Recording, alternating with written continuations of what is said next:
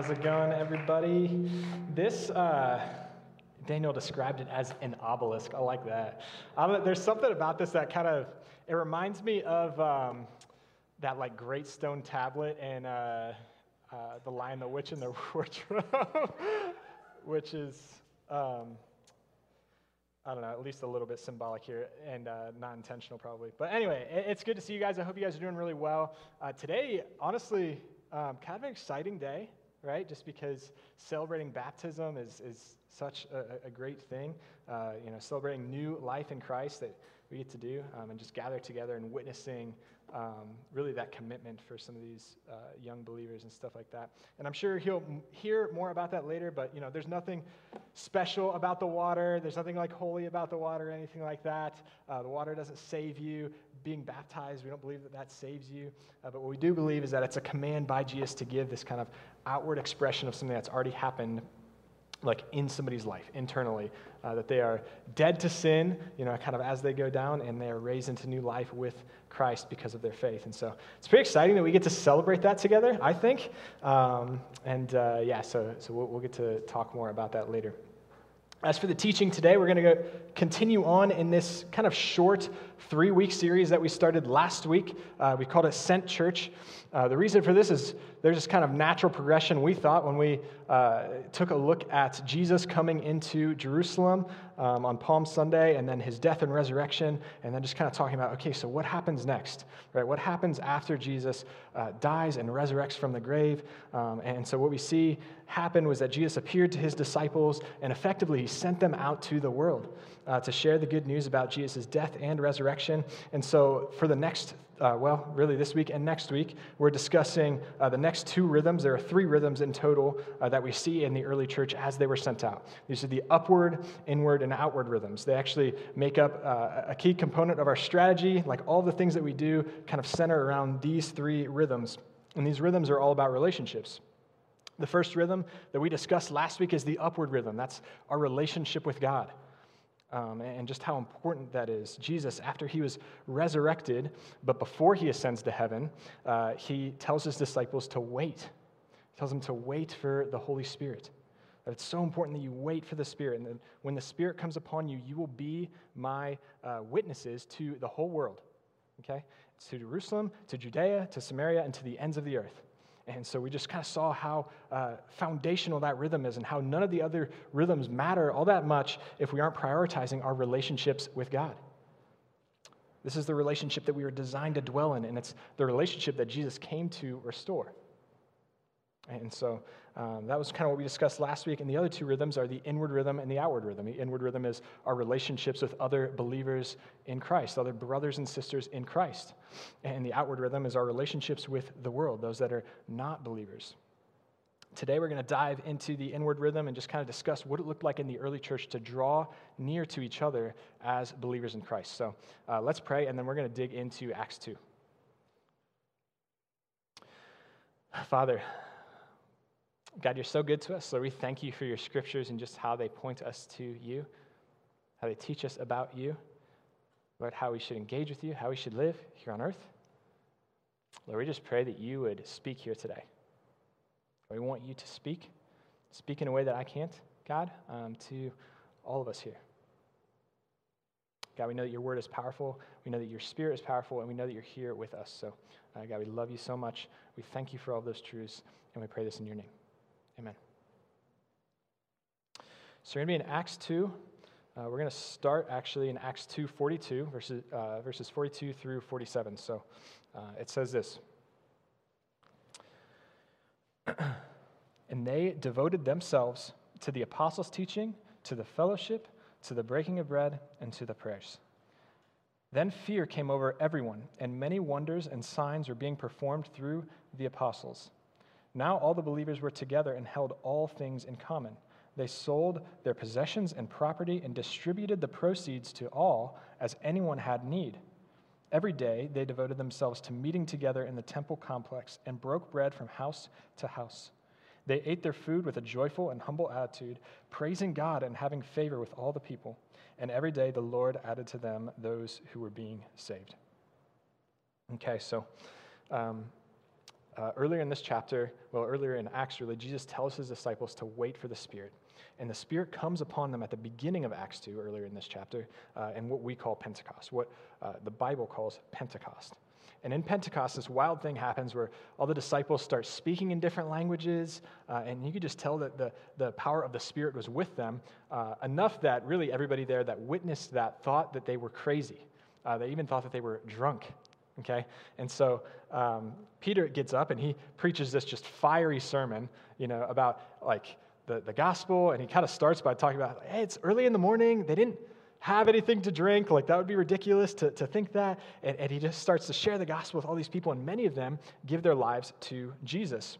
And just after this is where we find ourselves in the scripture that we just read. So when it says they devoted themselves at the beginning, the they is kind of referring to all these new believers as well as the disciples that were there, that had the Spirit come on them. And so these short few verses give us a small snapshot of what the early church looked like in terms of its community. They were really devoted to each other. They were devoted to each other. They were devoted to the teachings about Jesus, to prayer. They were devoted to remembering Christ's sacrifice by breaking bread together. They were devoted to sharing in their belongings and making sure to meet together as a unified body. They were devoted in praising God together.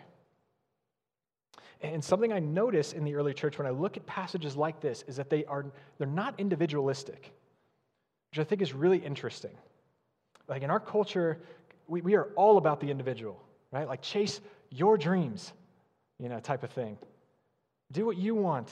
Even in the Christian world, seek God's will for your life. But in the early church, this kind of mindset wasn't a thing. And of course, there's still some personal responsibility. Like someone can't give their life to Jesus for you, right? So you still have to make that decision on your own. You have some kind of personal agency there. But the early church was very much focused on God's kingdom and kind of doing that together, not this personal thing. They're focused on we, right? Not me, okay? Sometimes people in our church even have used the phrase my ministry when talking about the way that they are seeking to extend God's kingdom. My ministry. And I'm not a huge fan of that because there's no my in the early church. They worked together to extend God's kingdom, and they didn't really seem to consider their personal dreams, their personal desires, things like this. It was very much a, what can we do? Where is God sending us type of thing? And so we see that the early church was very functionally different from what's common here in the United States. There are some things our church does really well, I would say. When we read through this, you may notice some things that wow, I think we're kind of doing that. And I think there are some things that we can grow in, but one thing seems really clear to me. God's will for us and his plan for us in terms of pursuing him and pursuing his kingdom is a we thing, not a me thing. And so today we're going to spend some time looking into why that is, because I think there's immense and deep benefit to pursuing God together as a community. And so we're going to talk through three major themes that I see in the early church as they pursue God together. So the first thing is this: pursuing God together helps us see God's truth. Helps us see God's truth. In Acts 2:42, it says they devoted themselves to the apostles' teaching. They devoted themselves to the apostles' teaching. And so the cool thing about this is Peter had just gotten done preaching this, like I said, this fiery sermon to all these people. And they were really cut to the heart, and there was a lot going on there. And I think that there's good in being devoted to hearing the preaching of the word and being devoted to really, trying to understand what the Bible says and all that kind of stuff. But I don't think it's just hearing the preaching of the word that they were devoted to, right? I think that would be a wrong way to understand what they're talking about when they say that they were devoted to the apostles' teaching. I think they were also just kind of devoted to the truth itself and devoted to applying that and that kind of being a foundation in their community. And so one of the scriptures that I thought of whenever I was processing through this is in Deuteronomy 11. It says this, the Lord kind of was speaking this to Israel. Imprint these words of mine on your hearts and minds. Bind them as a sign on your hands, and let them be a symbol on your foreheads. Teach them to your children, talking about them when you sit in your house and when you walk along the road, when you lie down and when you get up. Write them on the doorposts of your house and on your gates. so that as long as the heavens are above the earth, your days and those of your children may be many in the land the Lord swore to give to your fathers. And so the Lord's really just telling Israel here to cling to his words, right? To cling to truth, to keep them close, to obey them, to live by them, to talk about them with each other, to remind yourself of them constantly, to remind others of them constantly. And part of this is our own personal commitment to truth, that we as individuals be committed to knowing God's word and living that out. But you see too that as a community, the early church was really committed to this. They were committed to the word of God and committed to following God in truth, understanding truth, and letting that guide them and direct them in their actions. And so a few comments on the value of having a community that's committed to God's word, that's committed to his truth. When you have a community that's committed to God's word and to his teaching, you will be reminded of the truth of the gospel often. You're reminded of the truth of the gospel often. The gospel message is not something that we ever graduate from, right? The truth and reality that we're saved by grace alone, through faith alone, in Jesus Christ is something that we all need to come back to often. I know for me, I'm constantly needing to preach the gospel to myself over and over and over again, because part of life is to, I think, just take notice of the areas where that's not present, right? Where I'm not living like that's true. Take notice of areas in my life that don't align with the gospel. The things that I do that don't make sense if the gospel is true, right? How I treat others, how I live, how I act, where I'm spending my time, how I love people. And when we are around a community of believers that have the gospel as their foundation, they're kind of able to see and talk about and call out those things in us for our good and for the good of the community around us. And so there are a few ways where I see that the power of God's truth being in community. There are a few ways that I see that happening. The first is really through rebuke, right? So through this kind of calling out in people. Paul does this in Galatians 2. This is kind of the first example that I thought of. It's about Paul and Peter's relationship, really. So he says, when Cephas, that's Peter, came to Antioch, I opposed him to his face because he stood condemned. For he regularly ate with Gentiles before certain men came from James. However, when they came, he withdrew and separated himself because he feared those from the circumcision party. Then the rest of the Jews joined his hypocrisy, so that even Barnabas was carried away by their hypocrisy. But when I saw that they were deviating from the truth of the gospel, I told Cephas in front of everyone, if you, who are a Jew, live like a Gentile and not like a Jew, how can you compel Gentiles to live like Jews? We who are Jews by birth and not Gentile sinners know that no one is justified by the works of the law, but by faith in Jesus Christ. And we have believed in Christ Jesus so that we might be justified by faith in Christ and not by the works of the law, because by the works of law, no human being will be justified.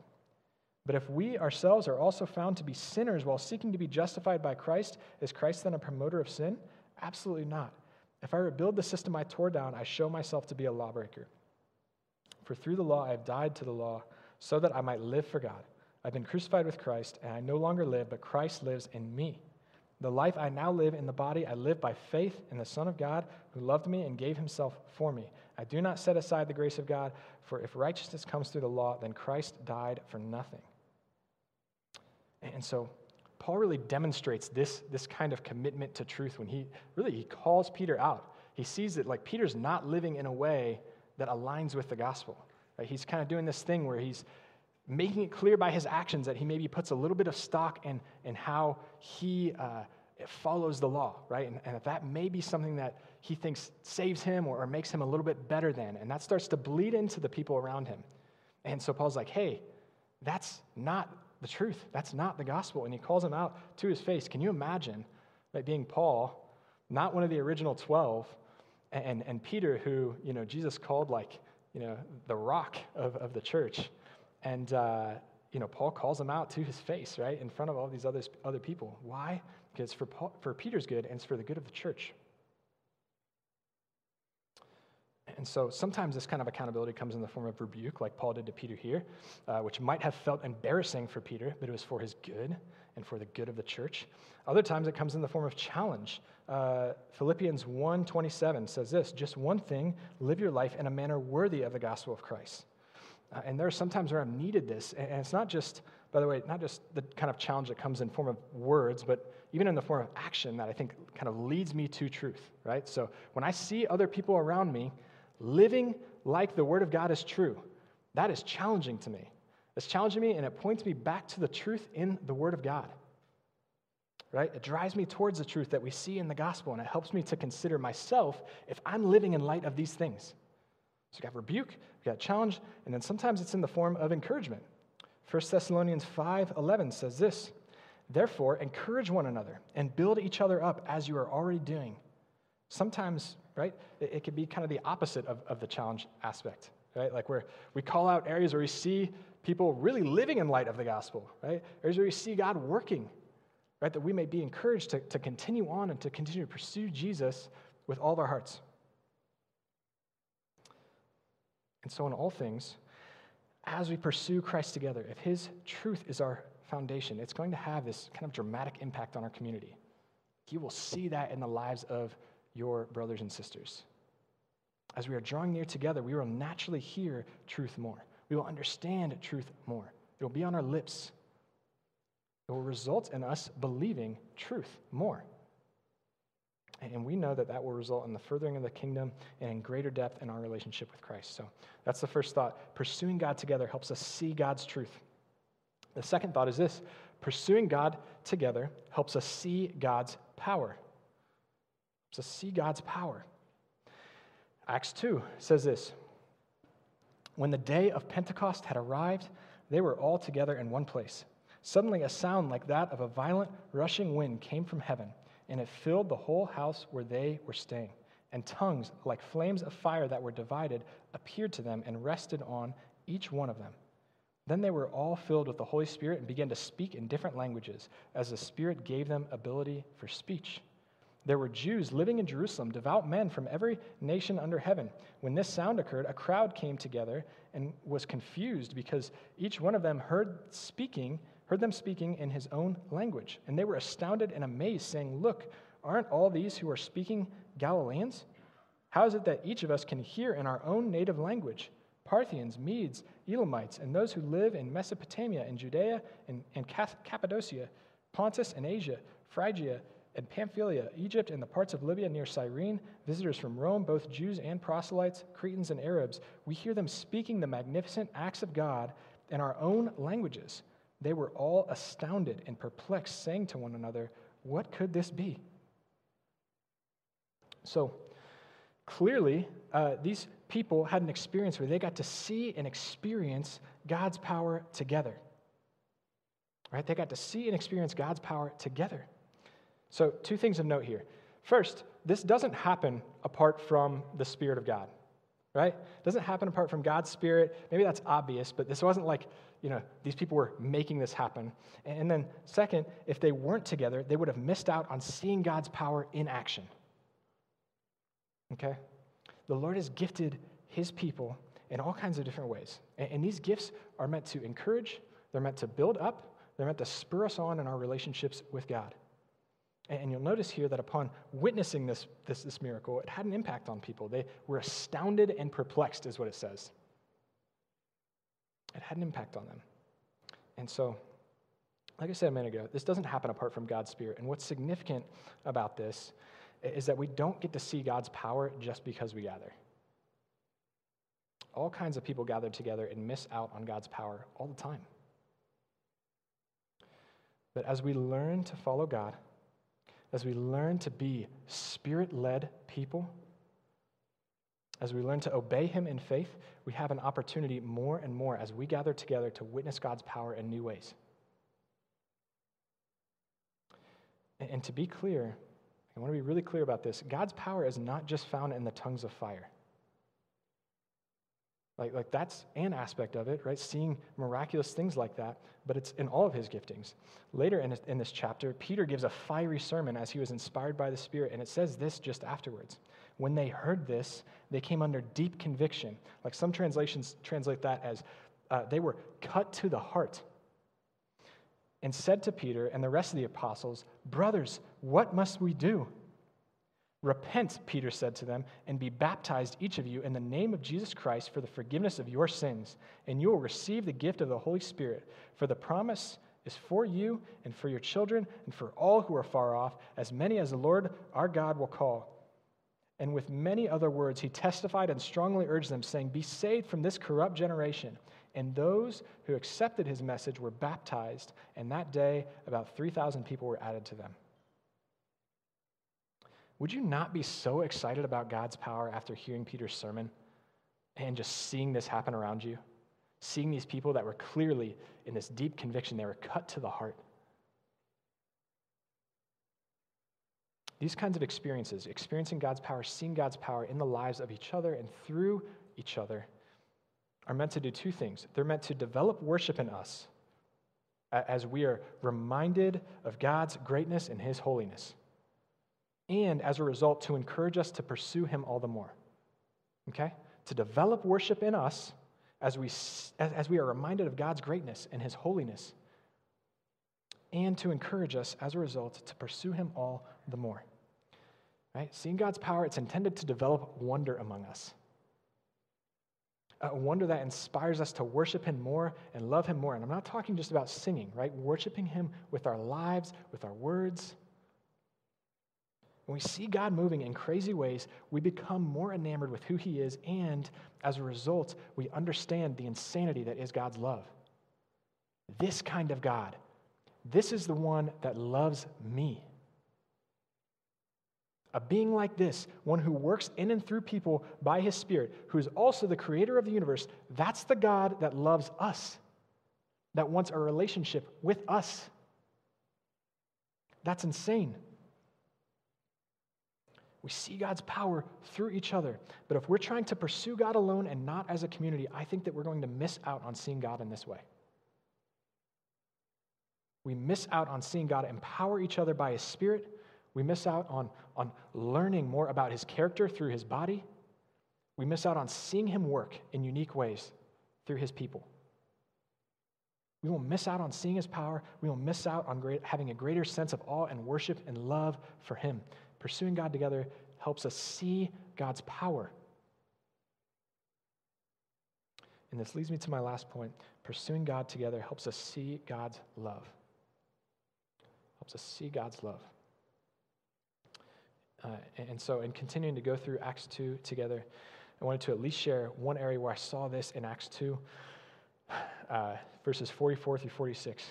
Now all the believers were together and held all things in common. They sold their possessions and property and distributed the proceeds to all as anyone had need. Every day they devoted themselves to meeting together in the temple complex and broke bread from house to house. They ate their food with a joyful and humble attitude. And so when I read this, it seems clear, like they loved each other. They were willing to sacrifice for each other, right? Like they actively pursued each other in love and in community. Like this gives us a snapshot, I think, of what God's love is like for us. But my favorite piece of scripture that talks about this is in 1 John 4, and I really want to dig into this.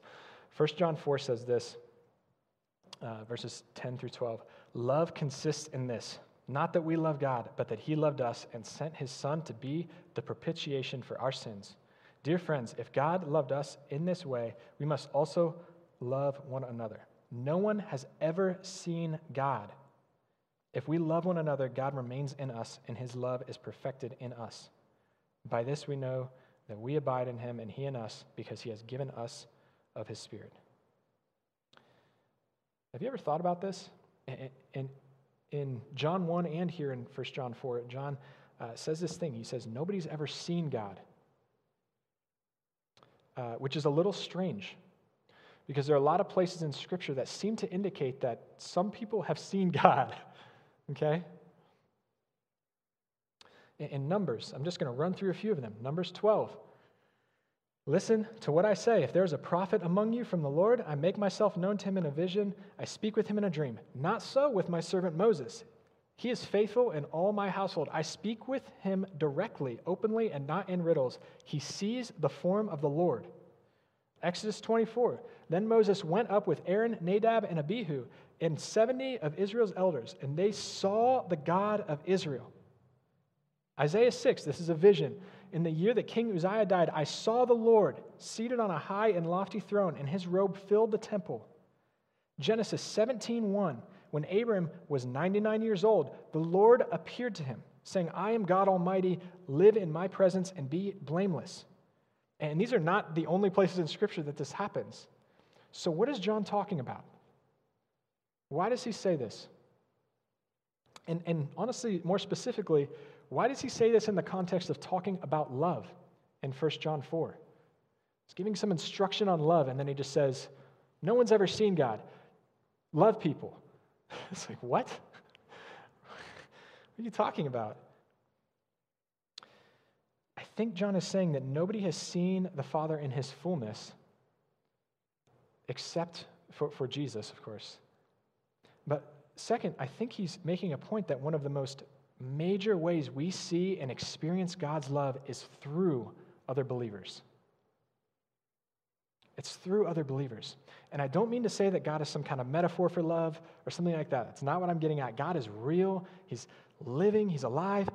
But what John is saying is that a major part of how God shows his love to people is through other people that are empowered by his Spirit. We are intended to experience God's love through other believers. Many of the times where I have experienced and understood God's love in the fullest ways have been as a result of other believers in Christ showing me his love through word and through action. I believe that I understand the love of Christ more as a result of living in deep community with other believers, as a result of pursuing God with other followers of Christ. And so, one example of this is through my wife, Lindsay. And although, before I even share that story, I just want to be clear that I've had many more experiences just like this with other believers, other brothers and sisters in Christ. It's not just like a marriage thing, okay? This has happened to me, in the context of community in a lot of different ways. But this one felt particularly powerful, so I decided to share it. So after Lindsay and I had been dating for a while, at one point, I sat her down to talk about something that was really vulnerable for me, because we were starting to seriously consider marriage together. In my mind, I wanted her to know about this before we got engaged, right? And the reason for that is because I wanted her to have an out, right? I wanted her to understand something about me before she made a serious decision about continuing, in this relationship together. And so, I wanted to sit her down and talk about this thing. And at the time, the thing that I wanted to talk to her about was that I was still pretty addicted to pornography, okay? It was something I'd been working on for a long time, something I was honestly beginning to get serious help for. I was going to a counselor every week that specialized in stuff like this. I was going to these addiction recovery groups, every week. I was actively pursuing help in this area. But what I told her was that my experience has been that over the years, no matter how hard I tried, I never experienced being completely and utterly free from this issue. That was my experience at the time. Even if I would be free from it for months at a time, it always seemed to find its way back into my life. And so what I told her was this. I said, I can promise you effort in this area. Like I can promise that I'll make a serious effort in pursuing wholeness, in pursuing purity, but that's all that I can promise. I said, I can't promise you that I'll be ever free from this. And that was just speaking from kind of the raw emotions in my heart, what I was feeling, okay? I'm not saying that's true. That's what I felt, is that like, man, I've not experienced freedom from this no matter how hard I try. And I was just like, listen, I can promise that I'll pursue effort in this area, but I can't promise freedom. And what she told me in response to that rocked me to my core. And I will never forget it. And it's one of the clearest pictures of God's love that I have ever experienced. I told her, I can promise you effort, but I can't promise you I will ever be free from this. And she said, then I will pray for you forever. And she held my hand, and she hugged me, and she got out of my car so that I could go home and process. And I got home, and I just broke. Like, I just wept in my car.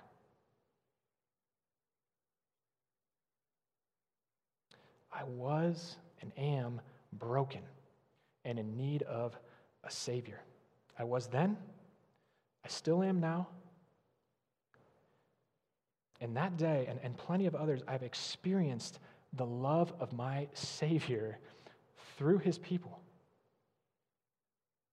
I understood that man, like, Christ loves me like that.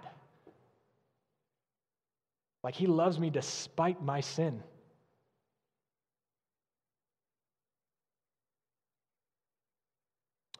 And he shows us that through people that love him and through people that have his Spirit. Our most important relationship in the world is our relationship with Jesus. But without going deep in our relationships with other brothers and sisters in Christ, we will have a serious lack in our understanding of his truth, in our experience of his power, and most importantly, our understanding and experience of his love. My prayer for us is that we would draw near to God, but that we would draw near to him together as a body of Christ, that would be deeply committed to Christ, but committed to him as a church and committed to pursuing him as a body. And I just hope that you see through this passage and really through what we're talking about today, it's not cliche to say that we need each other. God intentionally provided the church for the good of his people. Right? Like, as we pursue God, we have an opportunity to really minister to each other and push each other closer to him, that we may understand him better and experience him more. And so that's my prayer for us, guys. Like, I hope that you see that through the scripture. Our inward relationships are so important. It's a key part of our church. I hope that you've seen that as you've gotten involved. And so may we be a people that draw near together as we draw near to God. Let's pray.